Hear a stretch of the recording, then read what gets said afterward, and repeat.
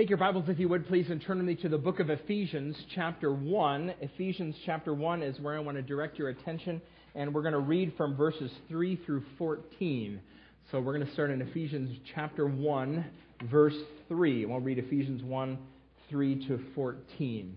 This is a praise song, not a song, a meditation that Paul wrote in Ephesians, chapter 1. And so let's read this. Chapter 1, verse 3, you follow along as I read. Praise be to the God and Father of our Lord Jesus Christ, who has blessed us in the heavenly realms with every spiritual blessing in Christ. For he chose us in him before the creation of the world to be holy and blameless in his sight. In love, he predestined us for adoption to sonship through Jesus Christ in accordance with his pleasure and will, to the praise of his glorious grace, which he has freely given us in the one he loves. In him we have redemption through his blood, the forgiveness of sins, in accordance with the riches of God's grace that he lavished on us. With all wisdom and understanding he made known to us the mystery of his will, according to his good pleasure, which he purposed in Christ, to be put into effect when the times reach their fulfillment, to bring unity to all things in heaven and on earth under Christ. In him we were also chosen, having been predestined according to the plan of him who works out everything in accordance, in conformity with the purpose of his will, in order that we, who were the first to put our hope in Christ, might be for the praise of his glory. And you also were included in Christ when you heard the message of truth, the gospel of your salvation. When you believed, you were marked in him with a seal, the promised Holy Spirit, who is a deposit guaranteeing our inheritance until the redemption of those who are God's possession, to the praise of his glory. Many of you have been kind to ask about our service trip in France. We had long, tiring days. I cannot overstate, though, how proud I am and how proud you should be of the men and women who participated. They worked tirelessly. They worked without complaint. And after our week of service, we had a very good weekend with Steve and Donna Niles. We learned more about their ministry and met people in the churches that they have planted. We're going to share more about that in the future. But I just want to talk about one aspect of the trip this morning as I start. We worked really hard, but I confess I got very distracted at times. We worked at a place called Camp de Cime, which in English translates Church of the Peaks. And this camp is in the eastern part of France, in the Alps. And I confess, when we were walking from one building to another, it was easy to get distracted. Let me show you what I mean. Here is a picture. This is not a great one. Haley Bittner took much better pictures than I do. I'm going to show you some more in just a minute. But here is a picture of the bathroom that we cleaned every day. And my dear wife there is getting ready to go into work. Can you see behind her? This is a mountain. Well, let me show you. It gets better. I'm going to turn left here from this viewpoint. If I turn left a little bit, that's better. So that was on one side. If I turned to my left from where I was, if I turned to my right from where I was, this is what we saw. Camp of the Peaks. And then I think I have another picture, one more maybe of it. This is actually that same building that Kathy was on this set of stairs right here. We cleaned this, we slept here, and here's the mountain behind us. Some of you may not be able to see this, but there's a concrete embankment here because there's a road up here that they had to extend a little bit for people to get home, apparently, up on the mountain. Well, I got distracted. You'd be walking to some place that you were supposed to be working, and then all of a sudden, in front of you would be this beautiful sight, this mountain peak, 4,000 feet above you. And I stopped a lot and just said, wow. I wondered, actually, as I was doing this a couple of times, I wondered how anyone got any work done around here. And then I realized what you probably already have figured out, that over time, the wonder starts to fade. The people who live there, the view starts to get a little old, and eventually you stop staring. It's hard to imagine, but it actually happens, doesn't it? You know this. People who work at the shore, or people who work on the mountains, or people who work near the forest, this happens to them. You get used to it, and you stop noticing. I want to suggest to you this morning that something similar happens when it comes to your attitude toward the glory of God. The Bible tells us that God's glory, the beauty and wonder that is intrinsic to who He is, that is a part of Him, is on display all around us. Psalm 19 says, "The heavens declare the glory of God." And yet human beings, well, we have done something worse than just gotten used to it. We have rejected God's glory entirely. Not merely ignored it, not failed to appreciate it, not just become numb to it, but we have rejected it. It's like walking through the Alps with your eyes shut tight because you will not look. The Bible says that about us, that this is what we've done with the glory of God, that is all around us. Paul argues this is part of our condemnation before our Creator. We have exchanged His glory. In 1995, the New York Times ran an article about how forest rangers in Grand Canyon National Park were euthanizing deer. They had to kill a series of deer that year because the deer were starving to death, which is odd because there's all kinds of food for them in the Grand Canyon National Park. The problem is that these deer had been fed by human visitors and they became obsessed with junk food. Human junk food. They didn't want to eat the vegetation that they were supposed to eat that was abundant. Instead, they wanted Twinkies and hot dog rolls and Ritz crackers. They refused to eat the vegetation that was there for them. In fact, they were unable to digest it, actually, because they'd gotten so used to this junk food, and they starved to death. And for mercy's sake, many of them, before they died, were euthanized. It's a pretty good picture of what the Bible says about us as human beings and our attitude towards the glory of God. And when the Apostle Paul wrote this passage of Scripture that we just read, he punctuated this description of what God has done with these reminders of the glory of God's grace. I wonder if you noticed that as we were reading it. Verse 6 says, "This is all to the praise of His glorious grace." Verse 12 says, we might be those who first put our hope in Christ for the praise of His glory. And then verse 14, it ends with that same phrase, to the praise of His glory. Open your eyes, Paul says. There's glory everywhere. Open your eyes. Today we're finishing a series that we started 5 weeks ago on the solas of the Reformation. It has been a deviation from our normal practice. You know, normally we walk through passages of the Bible. These have been more like lectures than like sermons. But to commemorate the 500th anniversary of the Protestant Reformation, we've been talking about the 5 solas. The solas are these principles that animated the Reformers. None of the Reformers that we've talked about expressed their work with this list. The list came later, but these are the principles that grew out of their reading of the Bible. We've already talked about sola scriptura, the fact that our ultimate authority is the Scripture themselves. And then we talk about solus Christus. We are saved by Christ alone. That is, we're rescued from the due penalty that we owe from turning from God's glory by Jesus.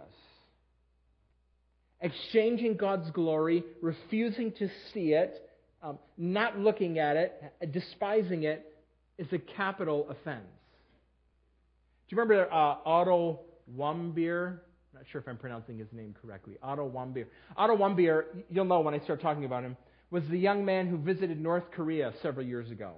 And he snuck out of his hotel and he tore down a propaganda poster that had a picture of the dictator of North Korea on it. And he was arrested for this desecration, imprisoned for a long time. They beat him and beat him and beat him until he was so sick that he was on the verge of death, and they finally released him to the United States to his family. He came home and died.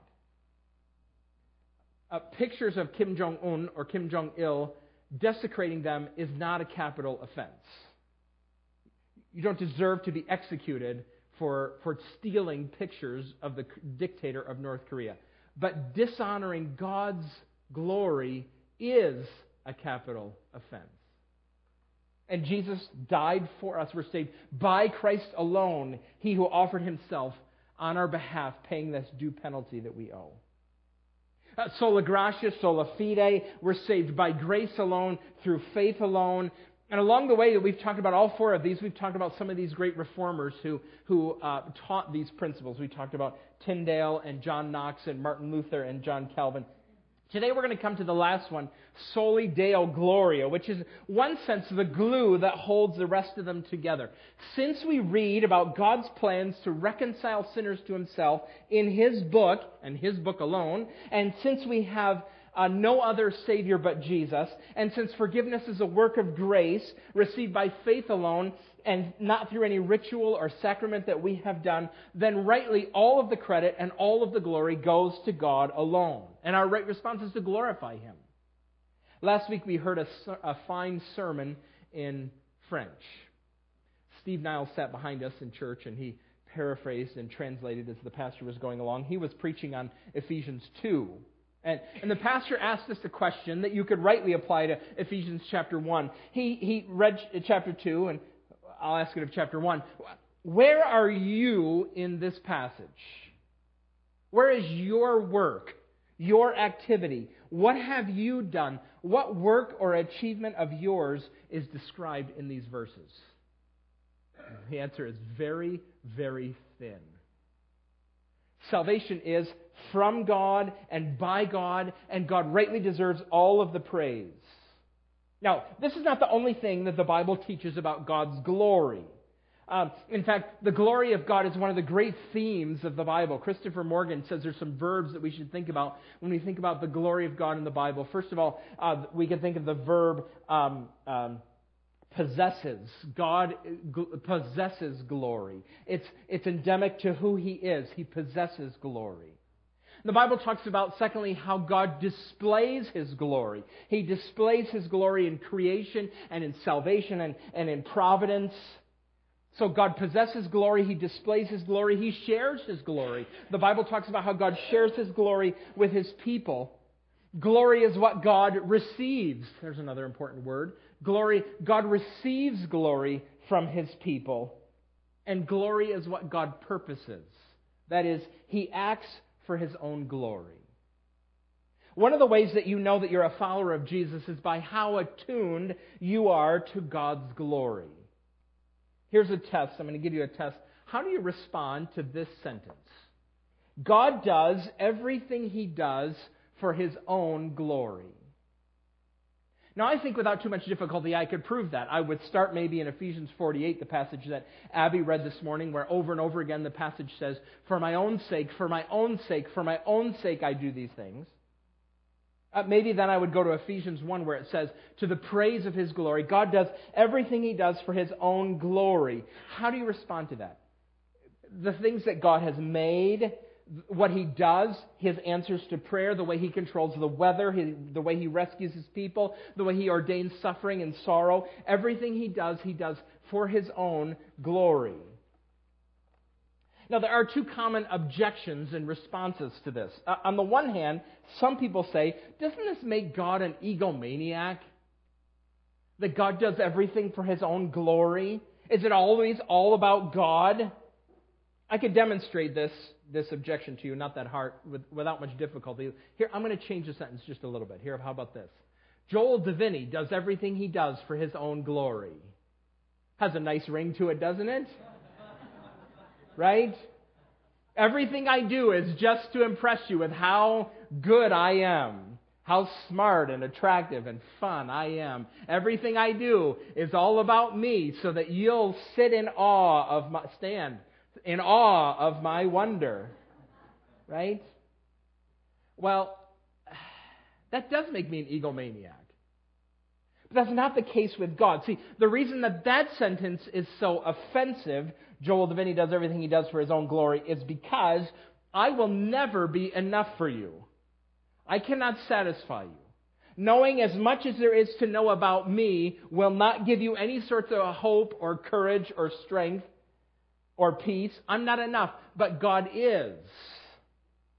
And when God acts to glorify Himself, He is showing you the only person who can truly satisfy you. He is giving you the best, namely Himself. Some of you, I'm sure, have already started thinking about Christmas shopping. You gotten that underway already?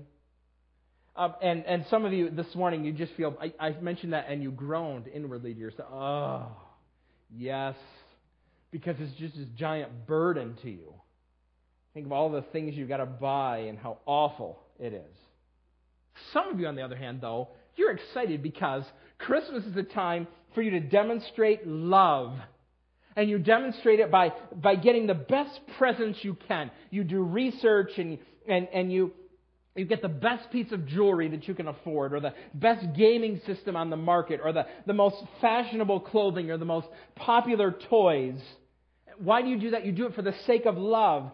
God acts to glorify Himself because He's offering us the best. He's giving us Himself. There is no one greater, no thing better that God could ever give other than Himself. So God does everything He does for His own glory. It's for your good, which is actually related to the second objection that sometimes people have to this sentence. What about God's love? Does God really love me? If God does everything He does for His own glory, does He really love me, or is it just all about Him? God saves us for His glory and our good. See, remember that love is part of God's glory. God's glory and God's love are inextricably linked. His love is real, and it's part of what makes Him glorious. God is inclined to be generous and kind to His people. It's part of who He is. Part of the wonder of the triune God is that He is so lavishly generous. Do you see God's glory?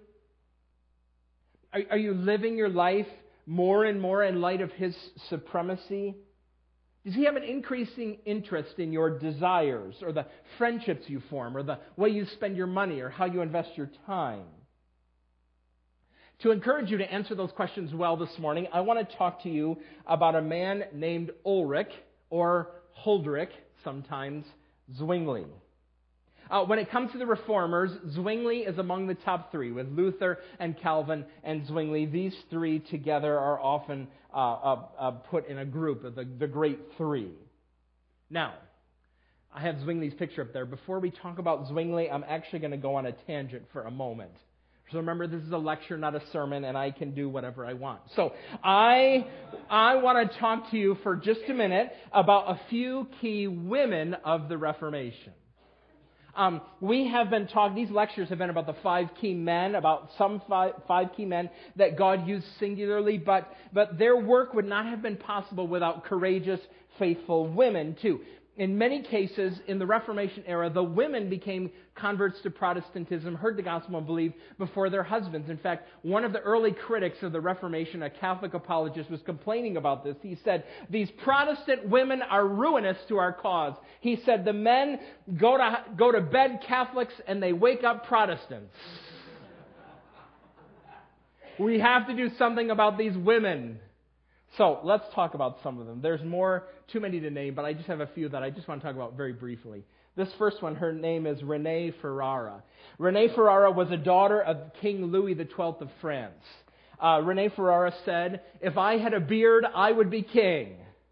And she was right, because she was rightly the heir to the throne, except women could not inherit the throne. So Renée Ferrara was a follower of Jesus. She loved Jesus, loved the gospel. When Calvin was forced to flee from Paris for being a Protestant, he found shelter in Renée Ferrara's home for a month. And this started a friendship that continued throughout the rest of their lives. They exchanged letters together, the two of them. They were deeply theological, and they were often combative. And Renée Ferrara used the influence that she had and the money she had to protect and promote Protestants and their teaching. Then there's this woman by the name of Wybrandus Rosenblatt. Not a great picture of Wybrandus. Now, Wybrandus, this will strike you as odd. Wybrandus is called the bride of the Reformation because she was married to 4 prominent reformers, not at the same time. Remember, people died often. They died young during this period of time. She was married to 4 different men who had a great influence. Ludwig Keller, Johannes Oecolampadius, Wolfgang Capito, and Martin Bucer were her husbands. All of them were influential and important men, and she was zealous with them for the faith. She's called the Bride of the Reformation. Then there's this woman by the name of Marie Dentier. She was French. She was a noble woman. She received a good education. Then she joined an Augustinian convent. She was going to be a nun for her whole life. In fact, she was the prioress probably of the nunnery where she lived. And then she got a hold of Martin Luther's writings. She left the convent. She moved to Strasbourg in Switzerland. She married a former priest by the name of Simon Robert. He died. She remarried, moved to Geneva. We know about her from 3 documents that she wrote. One of them was the first and perhaps most important eyewitness account of what it was like to live in Geneva during Calvin's time. She wrote that history. She also wrote a letter to the Queen of Navarre, and it was called A Most Beneficial Letter that defended the Bible and described the gospel the Reformers taught. She's the only woman whose name appears on the Great Wall of Reformers in Geneva. And John Calvin thought so much of her that he asked her to write the preface to his printed sermon on 1 Timothy 2, which is about whether or not a woman had the authority to teach. Now, here is Lady Jane Grey, another woman we'll talk about. So Lady Jane Grey was British. King Henry VIII, when he died, his son, Edward, became king. Edward was 10 years old when he became king. He was as good and godly as a 10-year-old could be. He reigned from the time he was 10 to the time he was 16. He promoted the Protestant Reformation in Great Britain. He was sickly, though, and when he died at age 16, the next person in line for the throne was a woman by the name of Mary. We know her in history as Bloody Mary.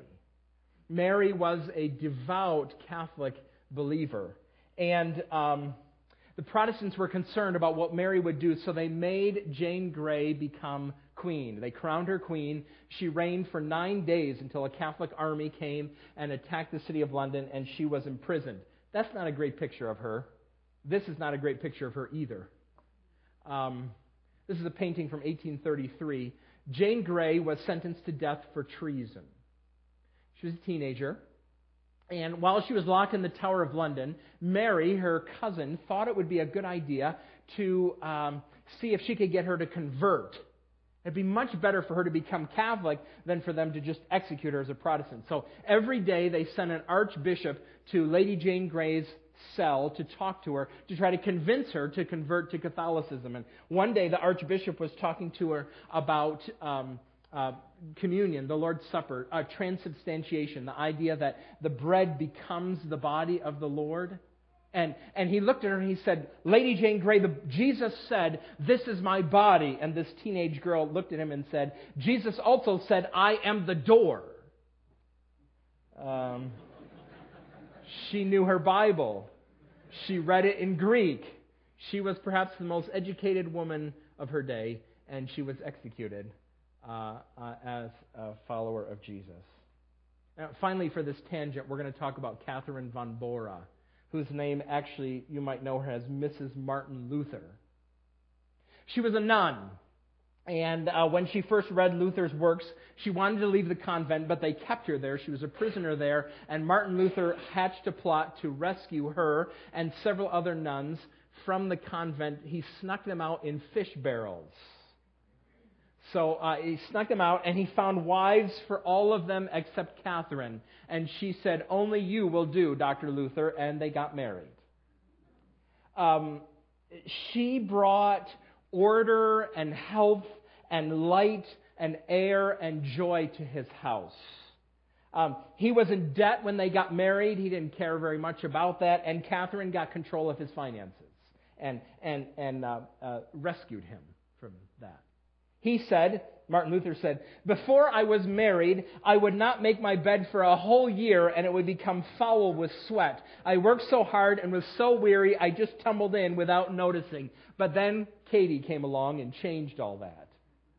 His health improved. She brought joy to his life. Luther said, "The greatest blessing that God can confer on man is the possession of a good and pious wife. We sing the praises of marriage." And he was at times afraid he was idolatrizing Katie. He said, "I give more credit to Catherine than to Christ, who has done so much more for me."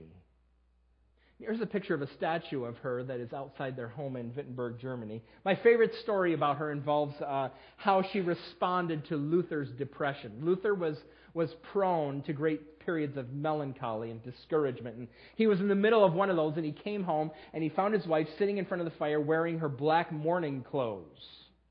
And he said to her, "Katie, who died?" And she said, "God did." And he said, "That is blasphemy." And she said, "Well, if God hasn't died, then why are you acting the way you are?" Everybody needs a wife like that at times. And Catherine von Bora was. Without these women, humanly speaking, and from a human standpoint, the Reformation would not have unfolded in the way that they did. They were all different. They all had unique powers and influences. I can remind you, when I tell you about them, I want to remind you this morning that God, just like He did in the Reformation, God uses all kinds of people to preserve and purify and protect His church. Catherine von Bora was not nearly the theologian that Marie Dentier was. Neither of them had the power that Lady Jane Grey did for just that brief period of time, or Rene Ferrara. Brandes Rosenblatt was not the public leader that Rene Ferrara was, but God used all of them to preserve and protect His church. One of the temptations that everybody in this room faces is the temptation to spend a lot of time and effort worrying about either opportunities that you've missed or wishing you had someone else's opportunities. I wish that I could teach or sing or talk or cook or play the piano or write like that person. But if I was in that person's life, boy, I really could make a difference. That my life would be so much better. Those longings are such a waste of time. Because they probably keep you from doing what God has called you to do in the place where you are. Now, tangent is over. Let's talk again about Ulrich Zwingli, shall we? Ulrich Zwingli was a contemporary of Martin Luther. He was born 7 weeks after Luther on January 1st, 1484. He was born, actually, here's a picture. This is the house in which he was born. It's still standing. So this house was in Switzerland in 1484. You can go visit it now and tour it if you want to. He was born in Wildhaus.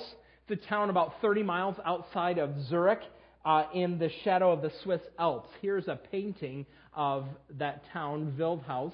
You can see the Alps behind it. This picture I don't think is contemporary to Zwingli's time, but if the house from 1484 is still standing, they haven't changed much, I would think, right? So here's a picture of it. Zwingli loved the Alps, and he wrote about the Alps all the time. The Alps reminded him of the majesty and glory of God. His early writings are filled with the wonder of the Alps. The Alps make him feel close to God. Martin Luther, on the other hand, hated the Alps. Martin Luther was from northern Germany, rolling pasture land. He said that the Alps are huge warts on the face of the earth, a vestige of the curse left over from the flood. So Zwingli, though, loved them. They made him feel closer to God, he said. His version of Psalm 23, you know Psalm 23, He makes me lie down in green pastures. Zwingli's version says, He makes me lie down in an alpine meadow. He loved the Alps. Zwingli's father was a local magistrate, something like a county sheriff. Zwingli was educated in Basel in Switzerland. He spent 2 years in a monastery in Bern. They wanted him to stay longer in the monastery. He played instruments beautifully, and they loved his musical skill. They wanted him to stay. Instead, he went to the University of Vienna. Then he got a master's degree, again, back at the University of Basel in Switzerland. Now, there's two things to know here. One, Zwingli did not have the education that Calvin and Luther did. Calvin and Luther were both doctors. They were called Dr. Luther, and Zwingli was merely a master. And unlike Luther, Zwingli did not spend very much time in a monastery as a monk. Luther spent a lot of time in a monastery, and the disciplines and traditions that he learned there really shaped his life. And when it came time to smash some of those traditions, Zwingli was much more willing to do it than Luther. We'll talk about that in a few minutes. When Zwingli was 22 years old, he became a parish priest in a town called Glarus. And there's a picture. Obviously, it's a contemporary picture of the town of Glarus. You look at that and you think, now how did anybody get anything done in this town, right? These mountains that surround this. He was there for 10 years. By all accounts, he was a very traditional Roman Catholic priest in Glarus at the time. During this period of time before the Reformation, the Eucharist was the most important part of the worship service. If there was a sermon, it was very short, it was very canned, it was full of stories of the saints. It had very little to do with the Bible, but Eucharist was the most important part. And most of the people would just observe. You were never allowed to drink the wine, but you could eat the bread, and most people, you just did it once a year on Easter. And most of the time when you would come to church, you would stand, sometimes you'd sit, and you would watch the priest do communion in a language that you did not understand. And the most holy part of the service was when the priest would hold up the bread and he would say, "Hoc est corpus meum," this is my body. And that bread became sacred at that moment in time. Special, revered. One time, Zwingli, when he was the priest here, carried the bread throughout the town because the people were complaining that it hadn't rained, and he hoped that by carrying the bread around the town, God would see fit to bring rain to the village. Very magical, very superstitious. That was Zwingli at this point in time. Now, two things happened to Zwingli when he was in Glarus. First, he learned Greek. There was a movement in Europe to go back to the original sources and to read the church fathers, and even the New Testament, you had to read Greek. Zwingli was very influenced by this. We would call it humanism, getting back to the sources. And in 1516, he got a copy of Erasmus's copy of the New Testament, his Greek edition. We talked about this with William Tyndale, how important this was. And Zwingli got it and he read it. In fact, he devoured it. It is estimated that Zwingli memorized all of Paul's letters in Greek. And he could just quote them, long, long passages of the New Testament. And the other thing that happened was that Zwingli served as a chaplain for a Swiss military unit in Glarus. Glarus was a military town. And during this period of time, the Swiss were known around Europe as fierce fighters. It was hard to make a living in the Alps, so they would be mercenaries, and you could hire the Swiss to fight for you. The Pope did, and in fact the Pope still does hire Swiss guards to guard the Vatican. Some of you, if you've ever been to the Vatican, may have seen the Swiss guards wearing some of their traditional garb. I assure you that behind the scenes there are Swiss men and women not wearing that, ready to kill you at a moment's notice. Well, the Swiss were fierce fighters, and in 1516 there was a battle in Italy between some of the people that the Pope had hired, the Swiss that the Pope had hired, and the French. And the Swiss just got decimated. 10,000 soldiers, Swiss soldiers, died on the battlefield. And Zwingli was there. And it made him start to wonder about the Pope and his authority and the commitment that he had for the good of his people. Zwingli moved on from Glarus to a town, Einsiedeln, and then he was hired as the people's priest in Zurich. Here's the church where Zwingli preached in Zurich. He was a phenomenal preacher, Zwingli was. He almost didn't get the job. I heard two reasons why he didn't get the job. I'm not sure which one is true. One of the reasons why it's suggested he didn't get the job is because he had, and everybody in town knew about this, visited a prostitute before they were going to hire him. And he was repentant about it, but that didn't seem to enhance his qualifications. The other, if that's not true, the other thing that I heard was that he was actually living with his housekeeper in an illegitimate relationship, and that almost cost him the job too. What maybe helped was that his main rival for the job had 6 illegitimate children, so Zwingli got the job.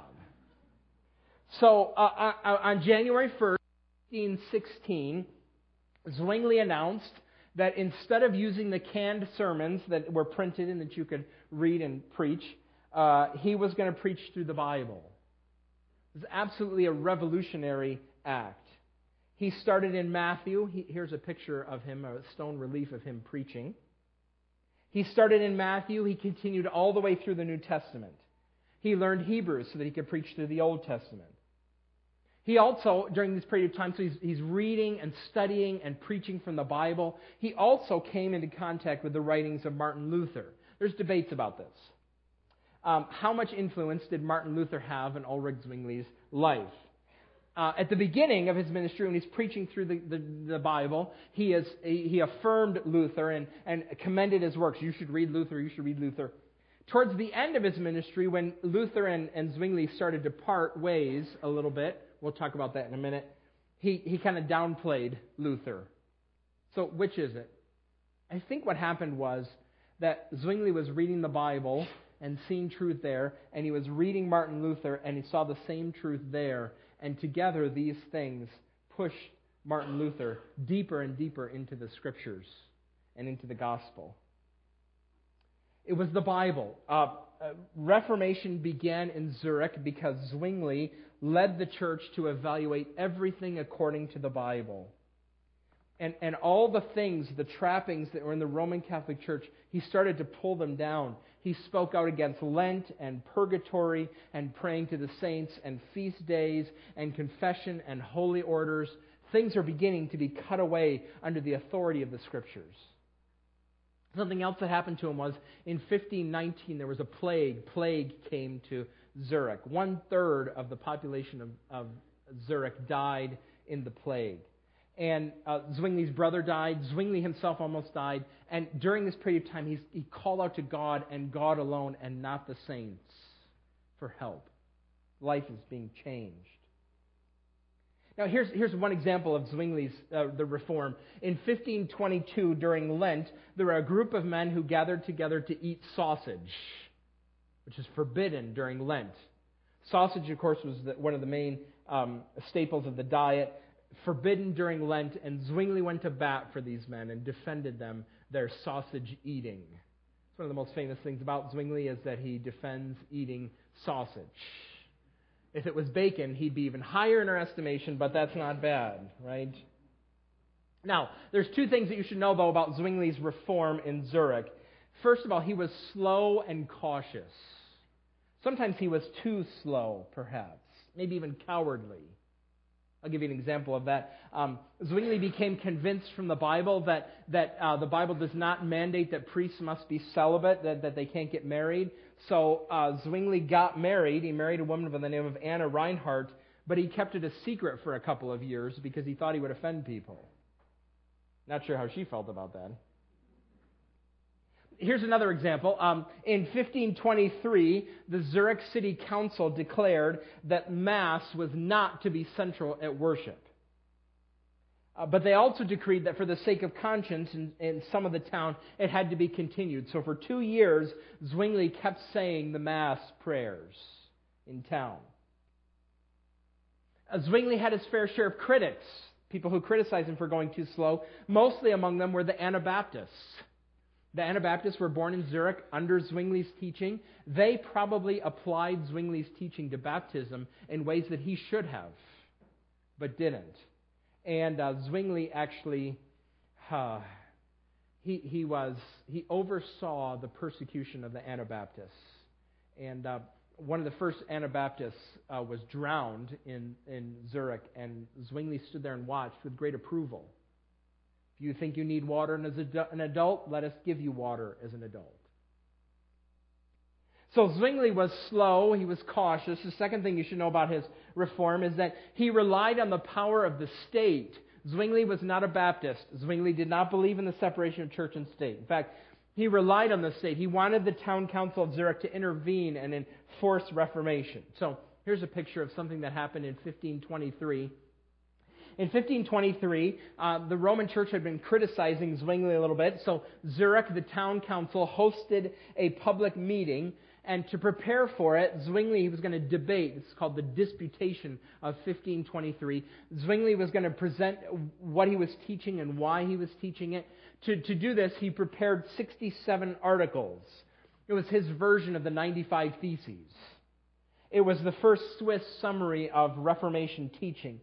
And he showed up at the disputation armed with his Greek New Testament. And he quoted it and quoted it and quoted it. He just wiped the floor with his opponents. And the city council determined that Zurich would be a Protestant city, and Zwingli worked with them to bring it about. Calvin later, when Zwingli died, Calvin was still a faithful Roman Catholic. When Zwingli died, Calvin later implored people. He said, don't try to convert people with the sword. Don't use the sword to convert people. Zwingli didn't care. He was happy to use the sword. He was happy to have the people of Zurich use the sword. Now, in 1531, when Zwingli was 47 years old, a group of Catholic cities in Switzerland attacked Zurich. They wanted to stop the Reformation. And Zwingli went out with them as chaplain to the troops, with the Zurich troops. He was captured. He was executed. This is a picture of him being executed. And his body was burned into ashes. The Reformation that he continued under Heinrich Bullinger. So that's an overview of his life. What we have to appreciate about Zwingli, though, is his heart. At the center of what he believed is the supremacy of God over all things. Zwingli's great concern is that nothing in all creation can substitute for God. Following Jesus is a constant struggle of turning from created things, from creatures, to trusting in God Himself. You must trust in God and God alone. And anything that competes with God has to be eliminated. I have an example of how he did this. One of the ways that Zwingli took the organ out of the church in Zurich. And he put a stop to church music. I would not have done this. But Zwingli's great concern, he was afraid that the members of the congregation were substituting the feelings that came from their music for real and profound love for the Lord Jesus. You know what this is like. You can understand this temptation, right? So you are tempted sometimes to evaluate the quality of a service based on how the music makes you feel.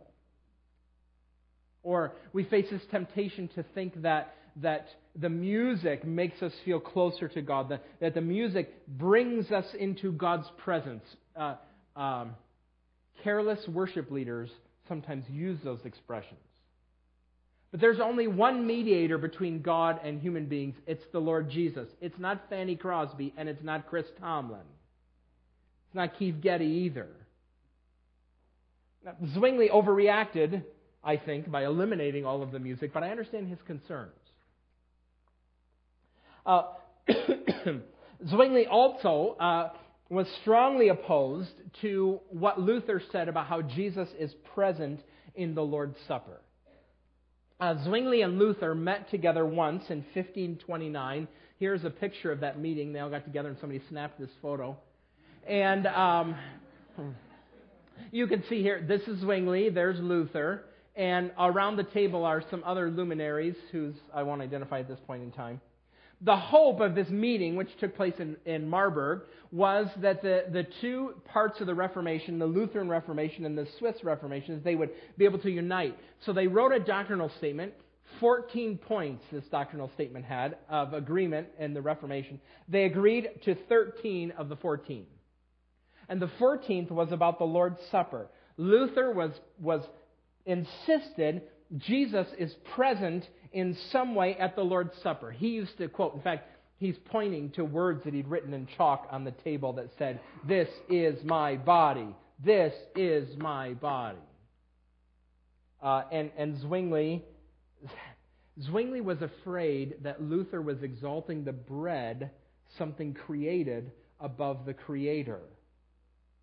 God has to be supreme. In one of his last sermons, Zwingli told his congregation, this is a statue of Zwingli that's outside the church in Zurich. It's a painting of it. Zwingli said, "Do something bold for God. Do something bold for God, because God is worthy of boldness. He's worthy of courage. He's full of glory. He's worthy of our desires and our actions." Zwingli wrote this, "In the business of the Christian religion and faith, we have long since staked our lives and set our minds on pleasing only our heavenly captain, in whose troop and company we have had ourselves enlisted." Zwingli was a military man. So let me read that again. He's a military man. Think about this. In the business of the Christian religion and faith, we have long since staked our lives and set our minds on pleasing only our heavenly captain, in whose troop and company we have had ourselves enlisted. We have one aim, and that's to please Christ. Do something bold for God's sake. I want to encourage you this morning to be distracted by the glory of God. Not from the glory of God. We have all naturally rejected or exchanged God's glory, but in Christ we work to be distracted by God's glory. How often do you find yourself daydreaming at work? Oh, a lot. Right? Where's your mind wander? Does your mind ever wander about God's supreme greatness, about His glory? Probably not. If that's going to happen to you, you have to unlearn a lot of things. You have to release a lot of things. But God really is that magnificent. If you're a follower of Jesus, you're already on the way. I have good news for you. Because you believe the good news that is found in Scripture, that God has reconciled Himself to us through Christ alone, by grace alone, through faith alone, to the glory of God alone, you're already on your way. Start there and keep going. Let's pray, shall we?